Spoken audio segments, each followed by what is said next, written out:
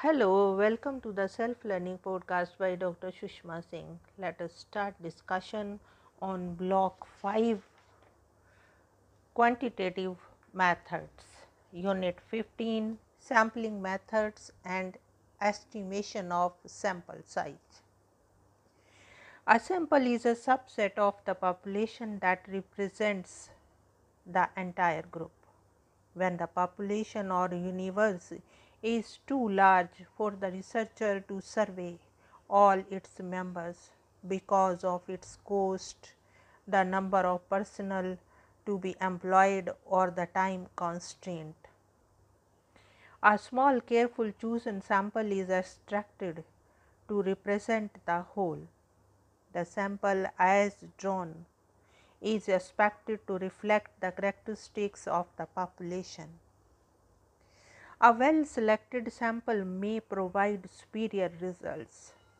For example, in a research where well trained interviewers are required, it may be possible to get a few trained interviewers to collect a sample rather than to get many trained interviewers to investigate the entire population. The trained interviewers may gather better quality information than non-trained or less trained interviewers. By contrast, if the population is sufficiently small, the entire population should be studied. When data are gathered on each and every member of the population, the study is known as census study. The researcher is expected to clearly define the target population. A population may be defined as an aggregate of individuals possessing a common trait or traits. There are two important factors. First, that a population is a complete group about which knowledge is sought. And second, each and every individual has some certain specified attribute or attributes. Now let us move to the next point, classification of sampling method. Sampling methods are classified into probability or non-probability. If the purpose of research is to draw conclusions or make predictions affecting the population as a whole, as most research usually is, then one must use probability sampling. But if one is only interested in exploring how a small group, perhaps even a representative group, is doing for purposes of the illustration or explanation, then one may use non-probability sampling.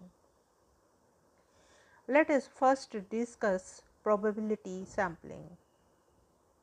In probability samples, each member of the population has a known non-zero probability of being selected. The key point behind all probabilistic sampling approaches is random selection. The advantage of probability sampling is that sampling error can be calculated, which is the degree to which a sample might differ from the population. Probability methods include random sampling, systematic sampling, and stratified sampling. We shall discuss each of them. The first one is random sampling. Random sampling is the purest form of probability sampling. Each member of the population has an equal and known chance of being selected. The prerequisite for a random sampling is that each and every item of the universe has to be identified. Random selection is effective in a clearly defined population that is relatively small and self-contained. When the population is large, it is often difficult or impossible to identify its each and every member. So the assemblage of available subjects becomes biased. One obtains a list of all residents or voters list or telephone directory and then selects a sample using a sequence of numbers from a random number table. Random numbers can also be created in numerous computer softwares. Now let us move to the next point, systematic sampling. Systematic sampling is also called an N-name selection technique. After the required sample size has been calculated, every nth record is selected from a list of population members. As long as the list does not contain any hidden order, this sampling method is as good as random sampling method.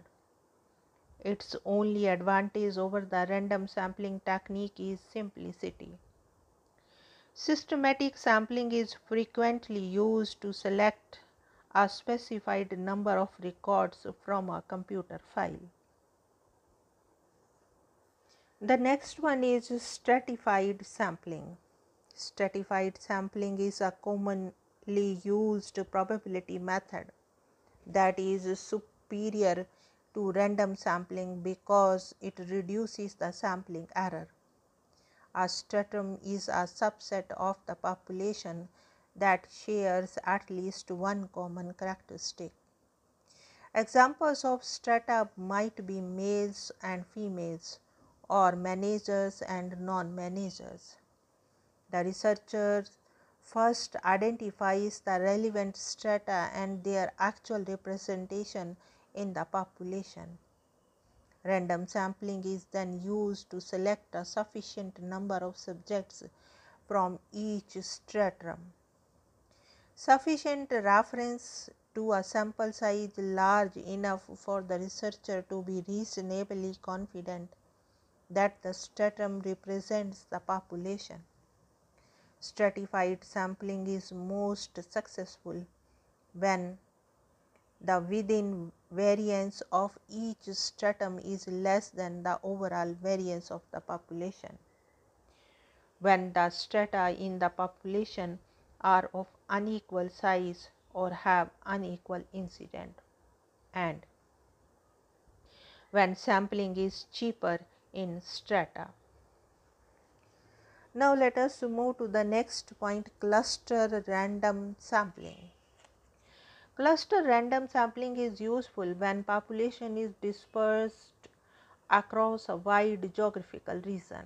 This method allows one to divide the population into clusters and then select the clusters at random.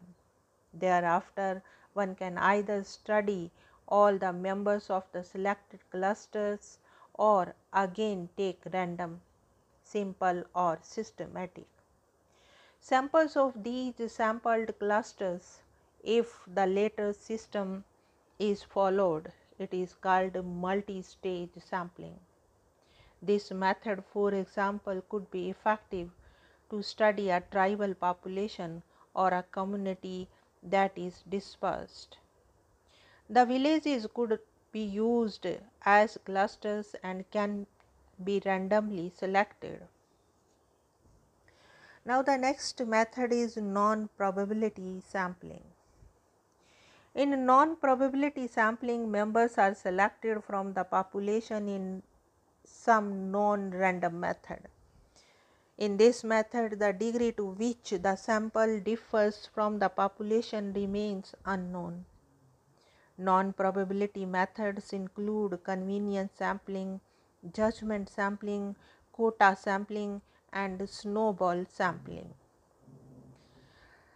This we will discuss each of the non-probability sampling method in our next session. Now let us wind up the session and take rest. Thank you very much for engaging yourself with a self-learning podcast.